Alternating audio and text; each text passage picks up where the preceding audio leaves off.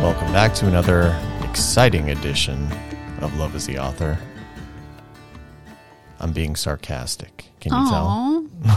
No, I just mean we're kind of tired or whatever. We're dropped in.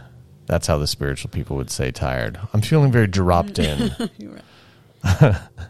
I'm Jaymee Carpenter. With me is Lacee Dilmore. Hello. There you are. Lacee, what's your deal with projecting your voice? What is it about how it's one of these things that you have to be asked about? Like, why do you think that you keep your voice small at times?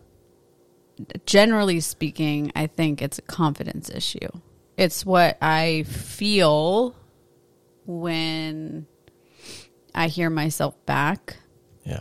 And I'm not projecting. And especially on something like this, I know, like, this is uncomfortable for me. But, like, if I'm running a group, I have no difficulty projecting because I've done that so many times. And I get really... I get full of passion when I'm running a group, and I feel really confident about what I'm doing in that space. But in a space like this, like especially this like hearing myself back thing, performance-y, like I struggle with. Like anytime I'm asked for my picture to be taken or like somebody's videoing me for social media, like all that just makes me really uncomfortable. It's like being on, like the idea of all of a sudden you're on. It's bullshit, kind of. Right. Yeah. But like this isn't. But I know that I struggle with projection in this space. But, you know, it's like I noticed in groups, like in our meditation group, people have a lot of difficulty projecting. Yeah. And it's like a selling yourself short thing. Right. It's like what I have to say doesn't matter. And I really relate to that. I'm hesitant to, like other things that we potentially will talk about today, like I'm hesitant to strengthen any of like my neuroses or like what I see as psychological defects. I just because of like what I'm trying to study right now, I'm just nervous about going like, well, that's my low confidence, and that's... You mean labeling and solidifying? Yeah, because I've been so quick to do that for 20 years, whatever. But anyway, generally what's the speaking, epicenter of this though? Is this like, let's say, going back to childhood? You were quiet, sweet little Lacee, while older brother was sort of pushing the boundaries and getting a lot of flack. Well, I was shy. I was the introvert. You know, it was never like one singular thing. It was something compared to something else, which is just like the nature of our existence or I don't know if nature is the word, but like that's what we've constructed. Is a comparing. We just tend to compare, and it's dualism. So anyway, it was shy or introvert, and those are not the celebrated attributes, at least relative to their opposites. All right. So what's the thing that makes being on comfortable? What have you found? Like, what is it about this? Is it because it's like there's an expectation for you to be in this role, to speak into the mic, to speak clearly? You step into that because you know that's your designated role for the moment. Whereas, how does that differ from getting your picture taken? Well, as we're going on, it's less uncomfortable. Like, this is okay. Like, I think it's probably the space that I'm in today, which is like hormonal and just like emotionally confused. Nice segue. Emotionally confused is good. Like, what other way emotionally is there confused is like one of those. Yeah, I was going to say it's like one of those things where it's like the same word. The same word. What is that? A catch-20? No, it's a where you're saying the same thing. It's redundant. Yeah. So taking a picture definitely just has to do with my physical appearance. I hate anything that has to do with my physical appearance. Whoa. You want to put that on the world? I was going to correct myself. Okay. You got there quicker than I did. But No, all of these things I'm growing increasingly more comfortable with, and I think my age is helping. I think my practice is helping. Let's do each one of those real quick. So touching into age, why age? What do you think happens? Is it the thing that we've been talking about, where for a long time I've been pointing out that the youth aspect of the people, most of the people that we work with, is working against them for mindfulness practices, for sort of yeah, it's just what I've seen, and it's what the elders have told me. Oprah was always a big, like, from her 40s to her 60s, like every decade she would say was her favorite. Like 40s were her favorite, and then she got in the 50s, and she was like, 50s are my favorite. Just for the people at home who don't know who Oprah is, can you tell me? No, I'm just kidding. She was always like such a big person when I first stepped on the spiritual path. But anyway. And what did you say recently? You just said the other minutes ago. You want me to out my secret dream that helps please. me go to sleep at night? Yes. I wish I was on. I have this dream of you and I being on Super Soul Sunday because of, anyway. Yeah. Well, we are going to eat tomorrow in Montecito, so we're getting really close. Marielle Hemingway and her partner were on one time, and I just was like, I want to do that. Anyway, with Jaymee. So that's age, and then the other thing was your practice, how it's contributing to you being okay behind the camera or in front of the camera.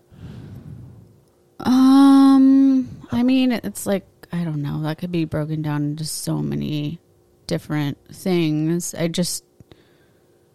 don't take what I've taken so seriously. I know I'm growing to know what matters more than what doesn't matter. And I'm still interested in being beautiful. I'm still interested in looking good, and I'm okay with that as long as it doesn't take over my life or hurt me, and get in the way of you enjoying the moment. Yeah, I imagine. Yeah, and it has in the past. I also over time.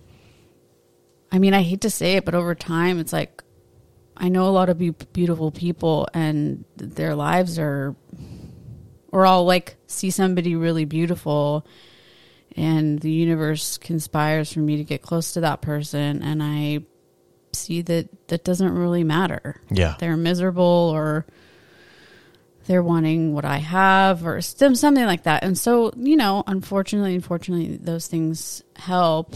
Yeah.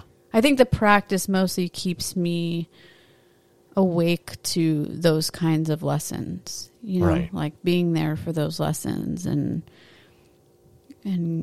catching them when the universe is offering them.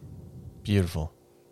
So you mentioned hormones, and let's get into this for a minute, because I don't think that the premenstrual situation, PMS,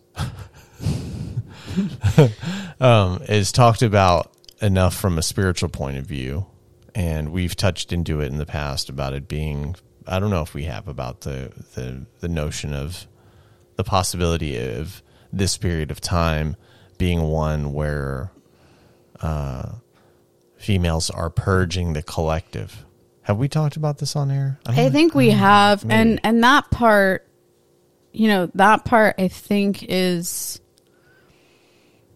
known to some extent in some community. I'm not really sure what community or where I got that from. Other than, obviously my own experience. I experience, like, especially the dream state. I have really, really wild dreams when I'm PMSing. And there's science behind it. I was actually looking it up earlier today, but I was really looking for more of a spiritual take on that. But there's a lot of science behind dreams getting, I don't know, crazier when, I think that was the word used in a lot of articles, when you're premenstrual. But mine, they just include people I don't know, I've never seen before. There's often a very futuristic overtone to them. They're typically not pleasant. And sometimes it just doesn't feel like my stuff. I don't know where this is coming from. So that's part and this differs from your normal bad dreams. Yeah. Which are very kind of basic bitch, like this is my insecurity, so here it is in the dream. Yeah, they're pretty easy to see where they're coming from. I mean, considering the depth in which dreams offer, I don't want to minimize that there's more meaning, but for the most part, yeah, when I'm not in a premenstrual cycle, my dreams, they're just not as intense, period. No pun intended. But so the collective thing, I feel like shows up in my dreams, and like I just feel a heaviness, like an emotional heaviness that doesn't feel like my own. Mm-hmm.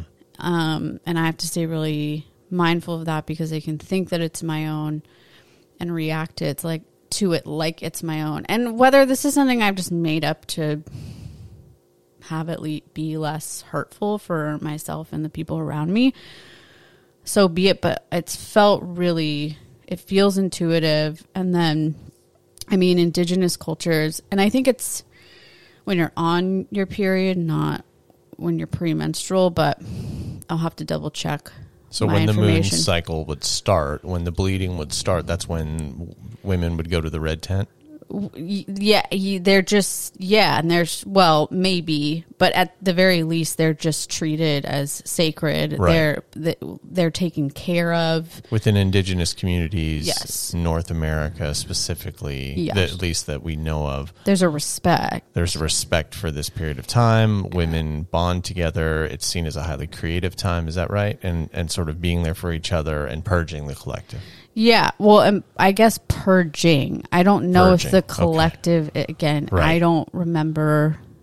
It could have come from Carson Wynn for all our friend, for all I know.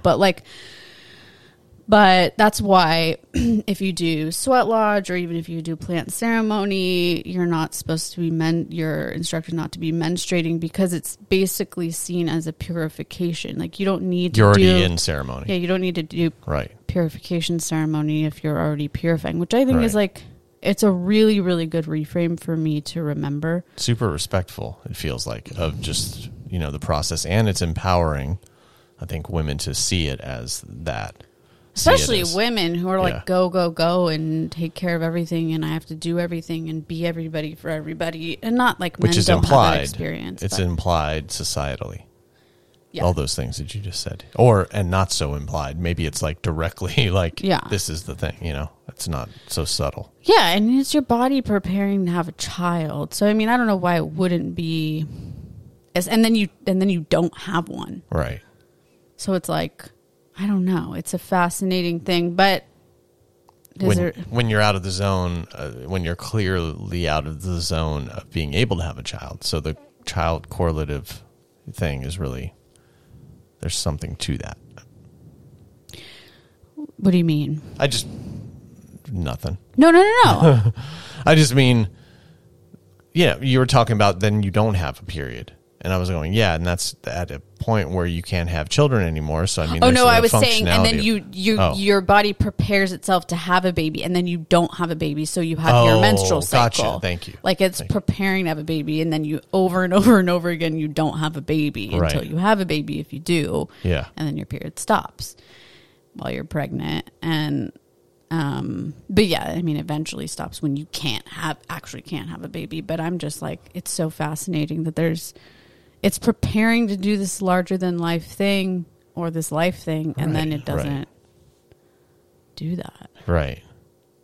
So what's the work that you're doing around it that you can share that might be helpful? Because I think that, your perspective as I'm watching it, and as we've spent a good amount of time dissecting this and working with it, and you're at a point right now where I feel like you have the most ability to separate yourself from it, to be able to take a look in while it's occurring.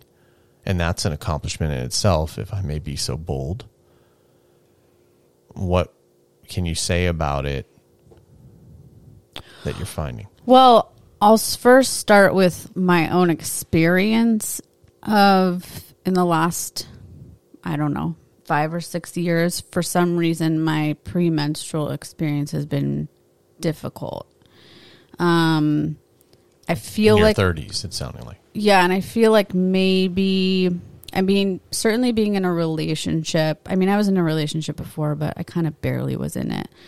Like being in a intimate relationship, I think can highlight it. And I think on some level it like coincided with this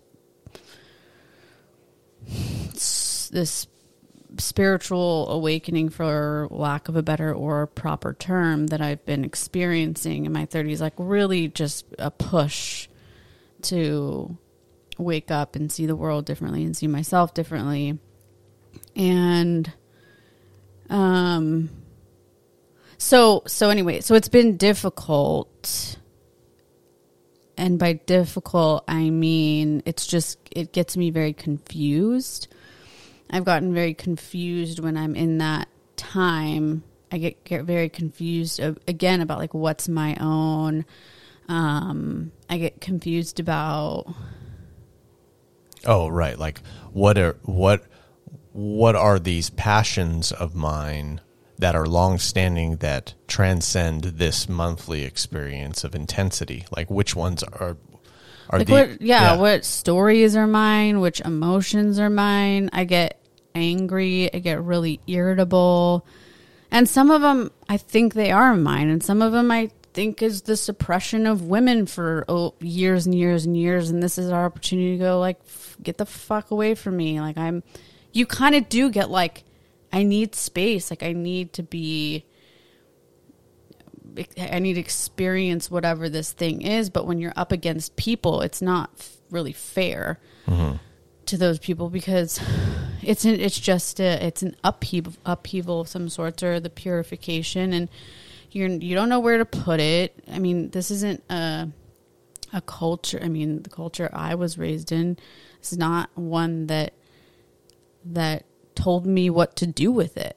Like, or to honor it, or to see it as something beautiful. Is always just like this shameful thing. It's like the wife getting in the way of the football game. Exactly. And I feel like that. And I feel like that a lot. It's like, honey, like, and it doesn't help, but it can really add to ideas about who I am that are not, they don't serve me well over time. So anyway, I've just noted it's been difficult. Can I say something really quick about that? Just real quick. What you said about like what's my stuff and what's not and all that. What I've seen, what I've witnessed, my experience has been watching you go through it, is that the sort of genius of this process is that it uses things that you're already passionate about and channels this intensity through things that are specifically meaningful to you, so that at a time where it can be pointed out like, hey, this is a little intense the way that you're coming about this.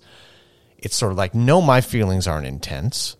These things that mean something to me aren't intense. And it hides in that, but I'm not saying that those things aren't things that should be talked about or worked with or explored, but the side of it that is borders on aggressive is not you. Is not something that I see the rest of the month. Yeah. And maybe it's not, maybe it's there. It does feel like it has this thing that goes like, I'm done being quiet. Like I'm done being suppressed. I'm done being like told to be quiet or not to be intense or not to be full of passion, because men can get angry all they fucking want or be obsessed with their passion.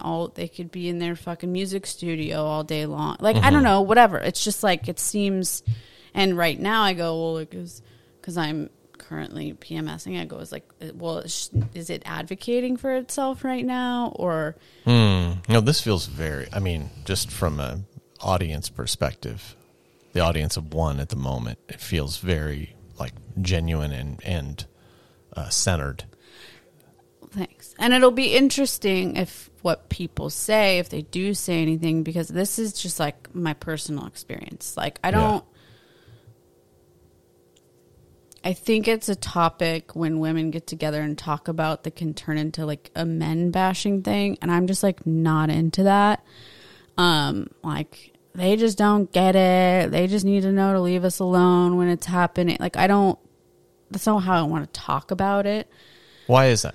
I mean, and I respect the shit out of that, but why do you not want to do that thing? Because I'm really careful about, I'm increasingly, and it's a really important part of my life right now, is do not like to talk about people when they're not around. I just don't think it's helpful. It's a great I think practice. that we're all in a lot of us are in a really bad habit about it, and I can fall into that. And I don't like putting down a group of people. As like a really important group of people. You're saying you're not going to get to this. You're not going to get to the solution going about the same tactics that created the problem, which was men having an idea and writing off women. And so the response to that, writing off men, is not going to get the job done. It's just polarizing. Yeah, and maybe I haven't spoken to enough women about it, or this has really been like a personal experience for me the last couple years, and I'm always careful about like making claims about it as if it's the experience for everybody else. And so it'll be interesting, the feedback. It's really cool that you're doing this. I think that this is fascinating to me, and we're living it, and just talking about it and recounting it sort of, I'm able to momentarily step out of myself and see that I feel like this is going to be beneficial. I haven't heard a talk like this already, and thanks, honey. Yeah.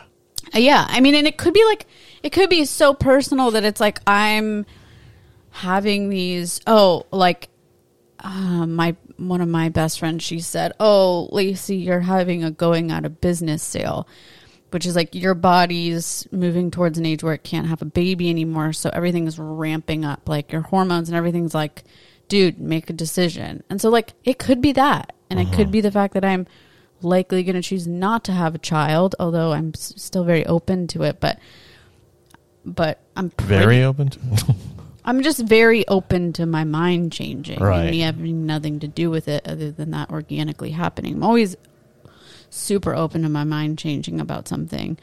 But I feel like I'm pretty sure I'm not going to have one. And mostly because I can't imagine bringing a kid into the world right now, because I'm scared of what's going on. But, and if you're listening to this and you're pregnant, this is just Lacee's experience. She's not saying be afraid. Yeah. Oh, look, I just did the thing.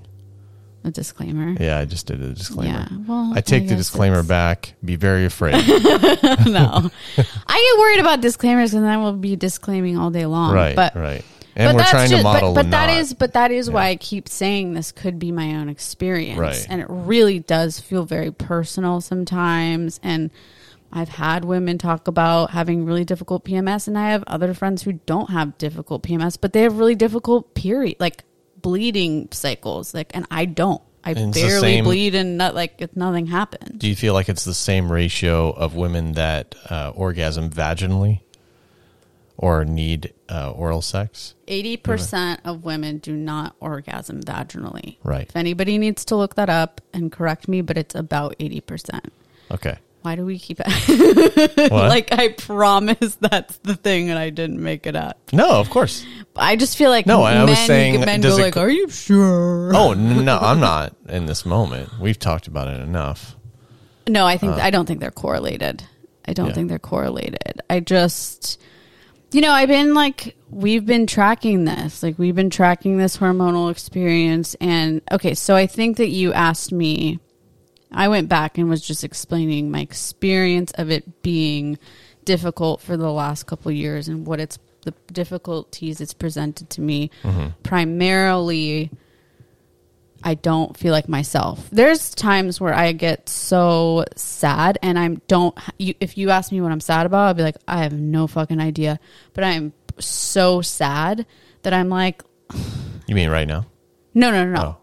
No, sometimes when I'm PMSing, I get so sad. Yeah. And there's some anger in there too, I think, and like pessimism. And that's when it feels like the collective, because I can't point to anything about why I'm so sad. But I don't get suicidal, but I understand how somebody might want to end their life. Yeah. So I'm sure we're gonna have to put like a hotline now that we said that too. But touching into how a human being could become so destitute emotionally and spiritually enough to end their life, and touching into that for a moment and walking in their shoes should not need a hotline. That is just compassion. Right. And it's saying this is a living thing.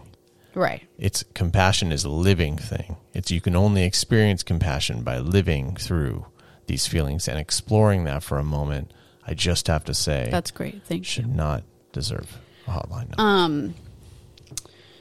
You know, it's like when you had your experience a couple months ago where you just like got kind of like fell out of your own self and you couldn't find a way back, you know, for you that were day? like, yeah, for that day. Yeah. And you couldn't, all the teachings, all the things couldn't get you home. Right. And that's what it feels like. Yeah. And I think that it's what has to happen in those moments is to surrender to it. I think it's like what Jim Carrey said. It's like depression is deep rest from being who you are. And I think that's, I hope what I try to do in those moments is just like surrender and like be sad and be in it. But there's part of me that wants to fight it and like do something about it. So it's been a difficult experience. And then what was your question? What I've been doing with it? Yeah. I mean, all of this has been what you've been doing with it. So like we've been saying lately, like everything, all solutions kind of come down to being mindful. Yeah. And that's what I'm trying to do. Is increased awareness during these times? Do you think that you have to... I'm trying to have...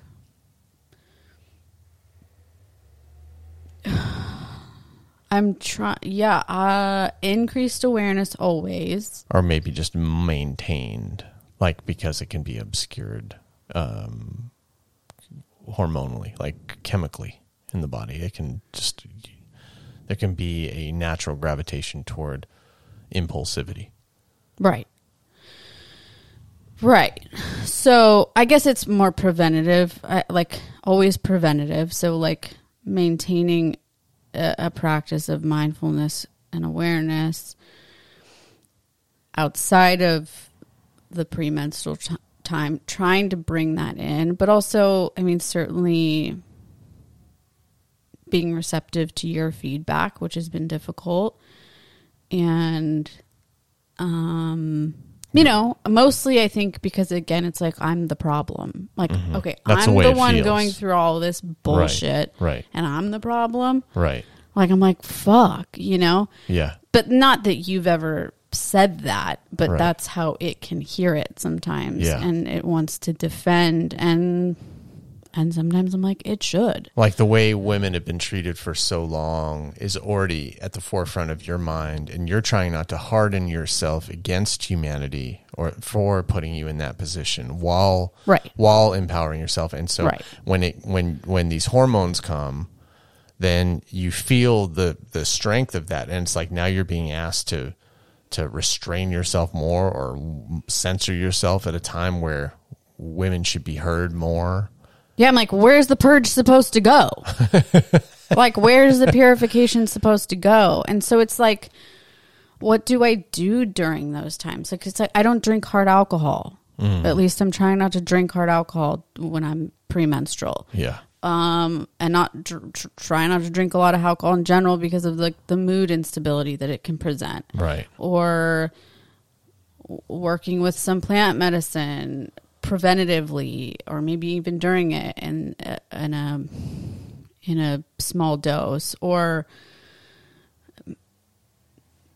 creativity, you know, but then it's like, but when you're in it, there's an like for me, I get really tired in premenstrual. Like I could sleep forever, and not when I'm on my period. It's like totally before. And so like, it's like you're in a depression. It's like, you know, the things to get out of the depression, but you're not motivated to do them. Yeah.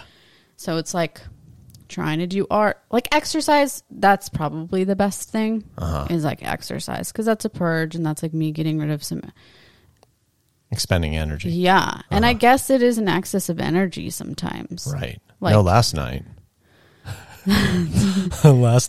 there weren't any of these problems that we have commonly. I did have a kombucha beer. No, but yeah, you were like a teenager. That was fun. I know. And you found a way to work with the energy, and I commented on it and complimented you for not having it be sort of like pushing to get me to understand something. It was like you were just walking around the house like sort of dry humping the couch and like and like doing all this, like using this energy and getting in my face and like a kid. Like it was can turn fun. on a good David Byrne music documentary, and I'm dance around the house and I'm fine. And I know those things for me. Like I've gotten familiar with what makes me feel authentic and loose, and so yeah, I guess it's just like finding ways to like purge effectively, and like really just being kind to myself. Yeah. I just have to be nice to myself and apologize. Like it goes so far. And I'm the last person that wants you to apologize for bullshit. I just don't want you to. I don't need, like, I'm not an apology machine. No, you're not. No, you're totally not. You're totally not. It just it creates a gap. That's just all it does. Yeah. That's mainly what I want, is like in those moments, it's just a gap to be created of recognition, and then let's work with the energy. I mean, this is like these are really all the things that I am trying to be engaged with in every other area of my life. It's like pause. Yeah. It's just like more pause, more slowing down, being nicer to myself, mindfulness, meditate, like all the exercise, like just having all these things as regular practice. And they, over time, they're really regular practice for me. And I don't really fall off for the most part of being consistent with things. But if I do, it's like, it's hard to exercise when you're premenstrual because of the tiredness. But so I can, forgive myself if I don't. Yeah. So it's just like I'm tackling it the way I'm trying to tackle everything else. Right. In my life. I guess it just needs a little extra. Can you talk about, because I think probably people can more closely relate to your meditation practice than mine. And just mine has been, because yours has been longer? Consistent. It's just consistent. And so I thought that you would probably agree with that it's just like by a clock, I'm meditating and I make sure that I do it and I carve out the time, and it's that important to me. Well, I don't know if that has to do with the meditation practice. That I don't think that's a all I'm saying, difference in practice. Like recently, it wasn't something that you fought necessarily for, and you were finding other ways of cultivating mindfulness, and it wasn't always from a sitting. And lately, you've really built it into this sitting thing. You fought for it. And I think that most people have that experience where it's something they do for a bit, they step away, then there's a hard kind of, it's difficult to find a bridge back.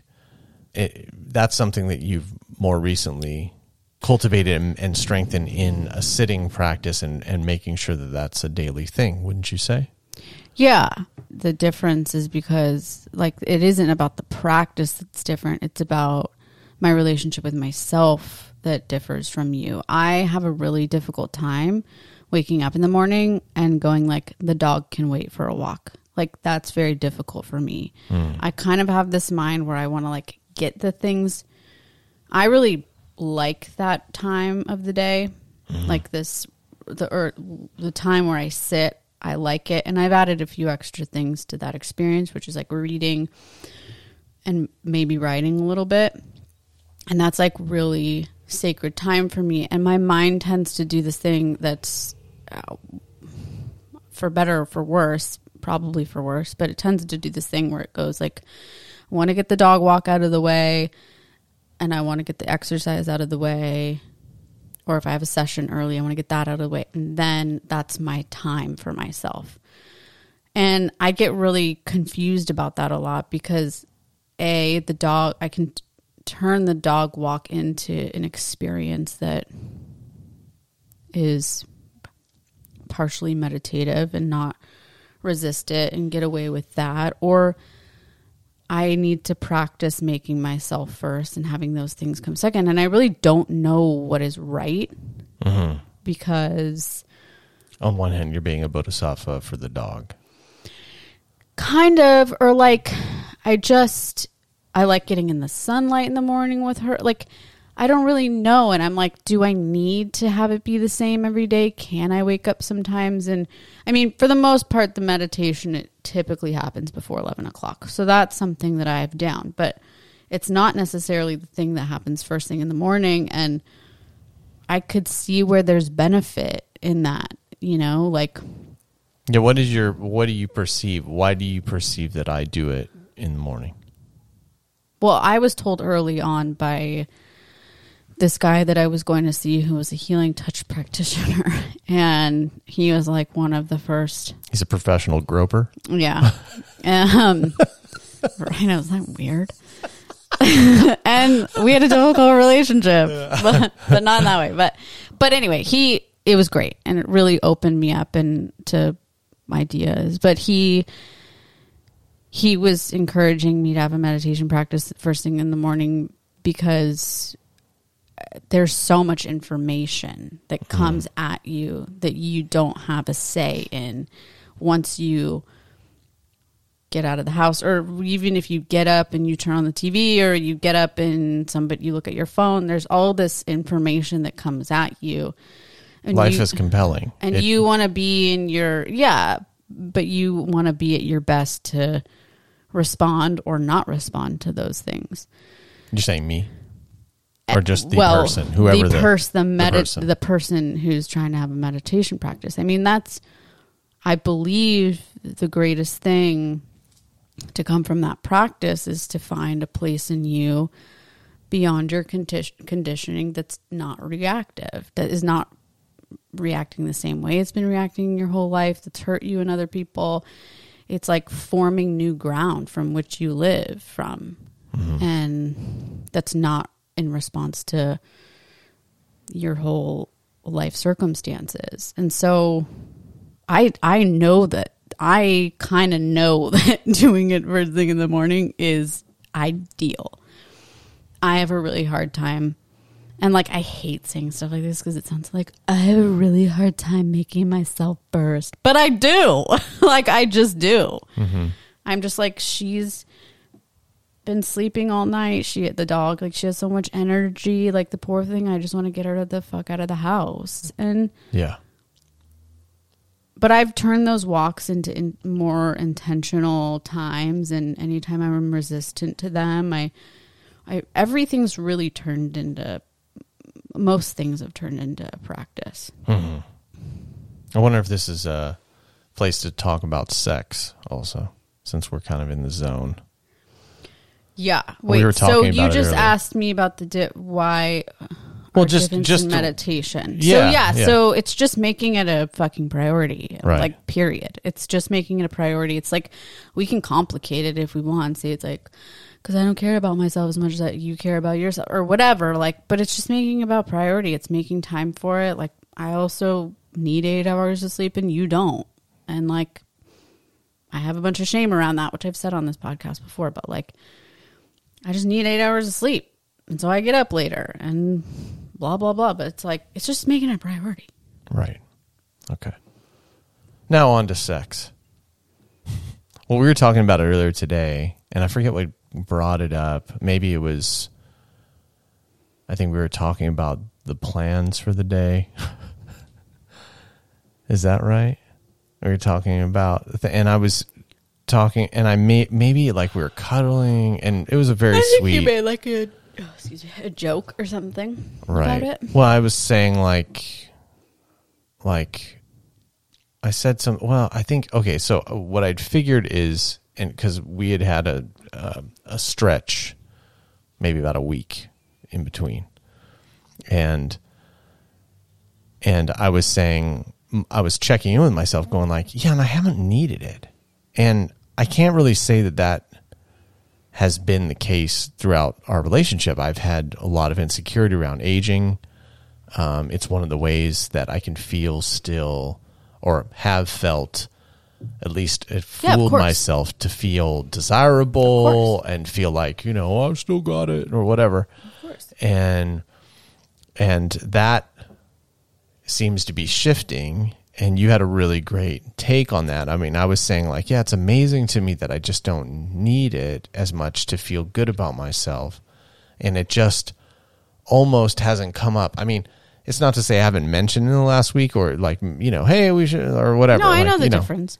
And that's been increasingly happening over time. I think you've expressed your need for it is not as strong. Yeah. But I've also, speaking of sort of PMS and a lot of the issue with women not being equal and sort of being overlooked and being seen as crazy when they're PMSing, and all the different things that society does to muzzle women. Looking at all of that, being in this relationship and coming out of my last relationship, I could really see how the collective neurosis has gotten women to a place of doubting themselves constantly. And I think about the difference of experience that a man and a woman can have in the world, just going out in the world. Immediately you step out of the house and you've been objectified by cars passing by. You have to think about where to jog or where to run. Sorry, jogging. It's not jogging. These days I'm kind of jogging. Okay. You have to think about that route. You have to think about walking down a street at night. You have to think about, being raped and objectified and pregnant and all this stuff. And you have to deal with hormonal shifts every month. And, this is the beginning. This is just the top of the list things that I've seen. And it's just increased my compassion. And I haven't wanted to be one of these people who's, compulsively just driven to have sex because that's what you do in a relationship. And because like, hey, when you're in a relationship, it kind of buys you into this system of regular intimacy. And I've been trying to work with that while simultaneously experiencing myself aging and, really starting to see the beginning signs of, it's not going to go back. I'm not going backwards. I'm not going to get any younger. So working with all that, I've had this focus on not wanting to be demanding of you in any way and not wanting to imply or push pressure, just because I have a need. I really see that, the difference of the functionality of the body, of how men hair trigger can orgasm and women, it's a more nuanced approach. Yeah. Can be, at least. And it predominantly is. And so all that together, while cultivating my own awareness and working with my own insecurities, has gotten me now to the point of like our intimacy, actually, the way that you pointed out today, our intimacy is sort of, is the dominating quality of our relationship. And so there isn't like as much need for this physical touch, intimacy, sex. It's just not as, that can be a really simple solution to an intimacy issue, is like, or at least in the mind, is like get yourself naked with your partner and get down for a minute so you can touch into that. But much like with all things, without an attention to mindfulness, you may miss it and you're already on to the next thing. You're not even staying with the feeling. Anyway, I guess what I'm trying to say is, in our conversation today, I was appraising the last week and the last while and going like, yeah, it's really amazing that like I haven't felt at once like disappointed. And I'm as attracted to you as I've ever been. So it's not, it's not like an issue of I'm rank with Lacee. Yeah. I've got so much Lacee that I don't know what to do with it. It's I'm still incredibly attracted to you, and it's nice. It's just nice that you can shift where we think there's this one channel for like true intimacy, and that can be shifted and spread out into the rest of your relationship, to where sex is, it's to quote Maud Lebowski, it can be a natural, zesty enterprise. Yeah. And I guess Ram Dass was talking about that in a recent talk, and we listened to it this morning on the couch. And this was an intimate moment in itself, because normally Billy doesn't crawl up and cuddle with me. And so she was curled up on my feet. You were curled up next to me. It's early in the morning. There's a blanket, and we're listening to this talk, and it was a really intimate moment. And I think about yesterday also. Siabel was curled up next to me on my right side, and you were on my left side. It was early in the morning. We started our day like that. And well, that's what I was going to say, is like our lives, we've built these lives where, for the most part, they're really flooded with intimacy. And I think intimacy can be synonymous with like the feeling we're all chasing after, which is like the feeling of being quote unquote home, or the feeling of being at one with all things, the thing that you're looking for when you get high, Yeah. And so like and I think that, of course, that, we can get into all psychological reasoning for why sex has gone awry. The need for sex has gone awry in the world. Yeah. And I really think most of it is just 100% insecurity. I know that that's why I was seeking it as compulsory as I was because there was a deep insecurity of not feeling enough. And then those moments you feel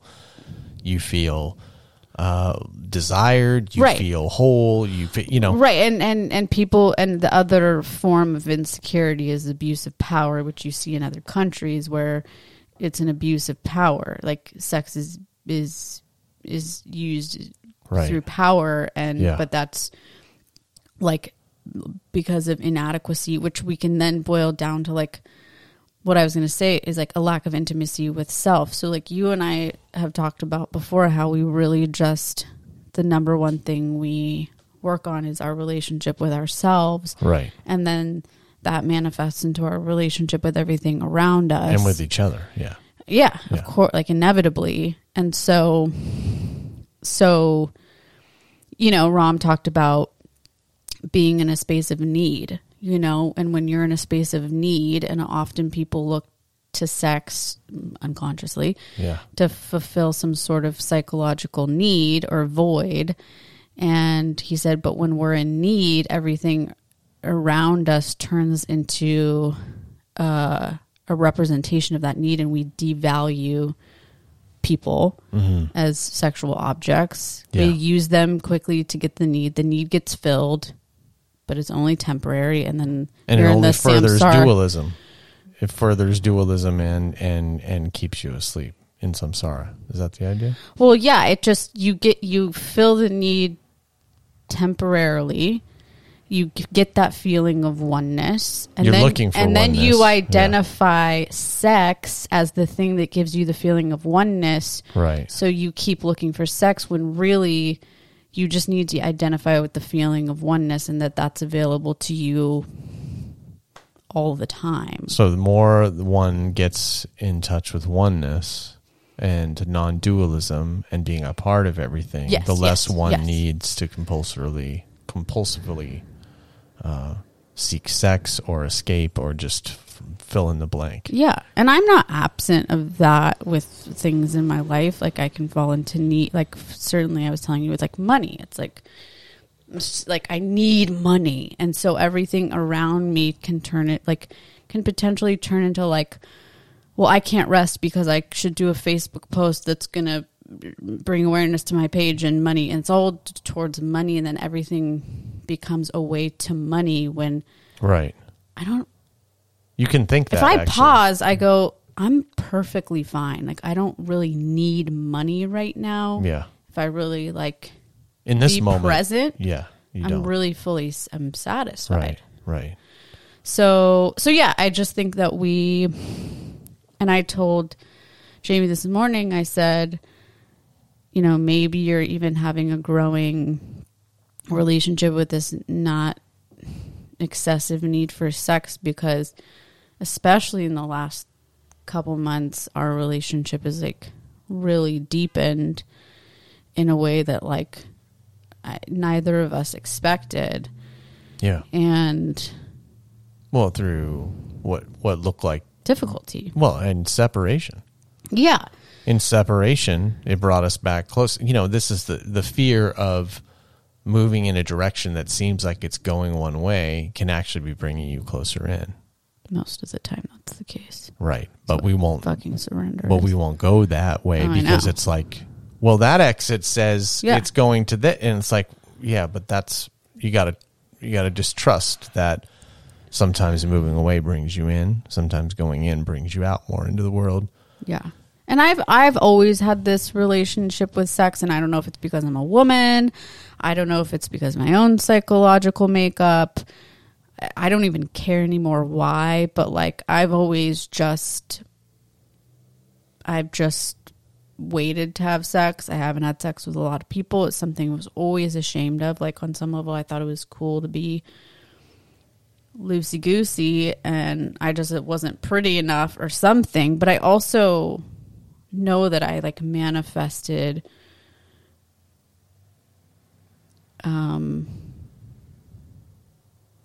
I just manifested people in my life for like situations where there was like care and like respect around it, and it's something I'm like so proud of and so happy about at this point in my life. Like it's like I knew something all along, and I don't know how I knew it, or it was just that my parents taught me self-love and self-respect on some level. I think they taught me self-respect for sure. So that's just always like been a big part of my experience, is care around who I share my body with. Mm-hmm. Well, that was really great. And I think it's important. And I think it's important to explore your body. And I think it's important to have pleasure and know about that and know what makes you feel good and experiment with it and all that stuff. Yeah. Yeah, definitely. And really helps to, it really helps to do that with your best friend. Yeah. And it also helps you to do it with yourself. Right. Nice. I mean, really, like, get to know your body. And, like, I mean, I've worked with so many women who haven't even had an orgasm or don't know how to ask their partner for, they don't even know where it is or how to do. It's just breaks my heart. Yeah. Yeah. I really don't get it. I left him speechless, folks. No, I was just thinking about, I mean, yeah, it's... well, it's porn. I mean, there's like so many Right. reasons of like Right. why women are just like... Yeah. And I'm not a feminist, and I am like not a man basher. I just, there's been a discrepancy. Yeah. It's not like you're not a feminist, but you're just not holding on to that identity. It's not like you're not for everything that feminism stands for. Of You're course. just not into the separation thing. And both of us are focusing on less diagnosis, less solidifying identities, and more just becoming one, And as cheesy as it sounds, it's the same thing that Martin Luther King was talking about back in the day, of sort of looking at things as being colorblind and looking at about all forms of life as an expression of the one, And I realized that we have to have a reckoning and a atonement for non-recognition of all the separateness in the world and all of the things that make people individualized and unique. And so we're in that, and I really hope that... But the atonement comes through the James Baldwin Right. Idea of looking inside of our own hearts. Why do white people need an N-word to begin with? Why did they need... This is the quote. And we can do that with most why did we things. need slaves? Why did we need an enemy? Is a question that we should ask ourselves now on a daily basis. Is like, am I someone who is seeking someone to move against? And it can easily disguise as a form of inspiration to move away from something that was not ideal in your life. And then the problem is that within that conditioning, we start seeking that over and over again, is like some other thing to move away from, rather than looking at ways at finding where we're similar, But yes, it is up to every individual to look into their heart and to ask themselves, why am I needing this? It's always within. No news here. No new news here, folks. Yeah. Well, I just want to end with this, and this has been a really great talk, Lacee, and thanks for joining me today. And we were questioning, because of our lethargy ahead of time, whether or not we should do this or not. And I'm really glad we did, because I think that what you shared today, in my estimation, as a fan of yours and as a friend, and also as somebody who was just an observer today, I think that a lot of what you said is going to be really important to some people, especially women. And you just brought but not exclusively. You just brought up a good medicine for,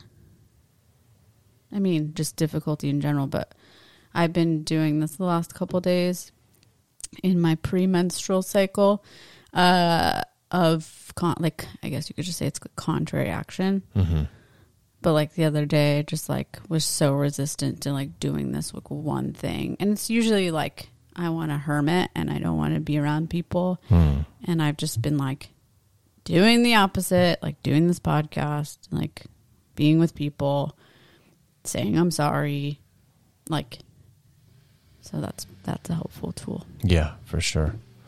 Well, I had an observation this morning as I was preparing to meditate. I was looking outside our window, and we live across the street from 3, not 1, but 3. This is a 4-way stop, and on our corner is the building we live in, and on the other 3 corners are all assisted livings.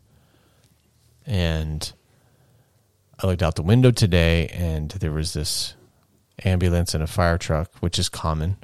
It happens here daily, and sometimes multiple times a day.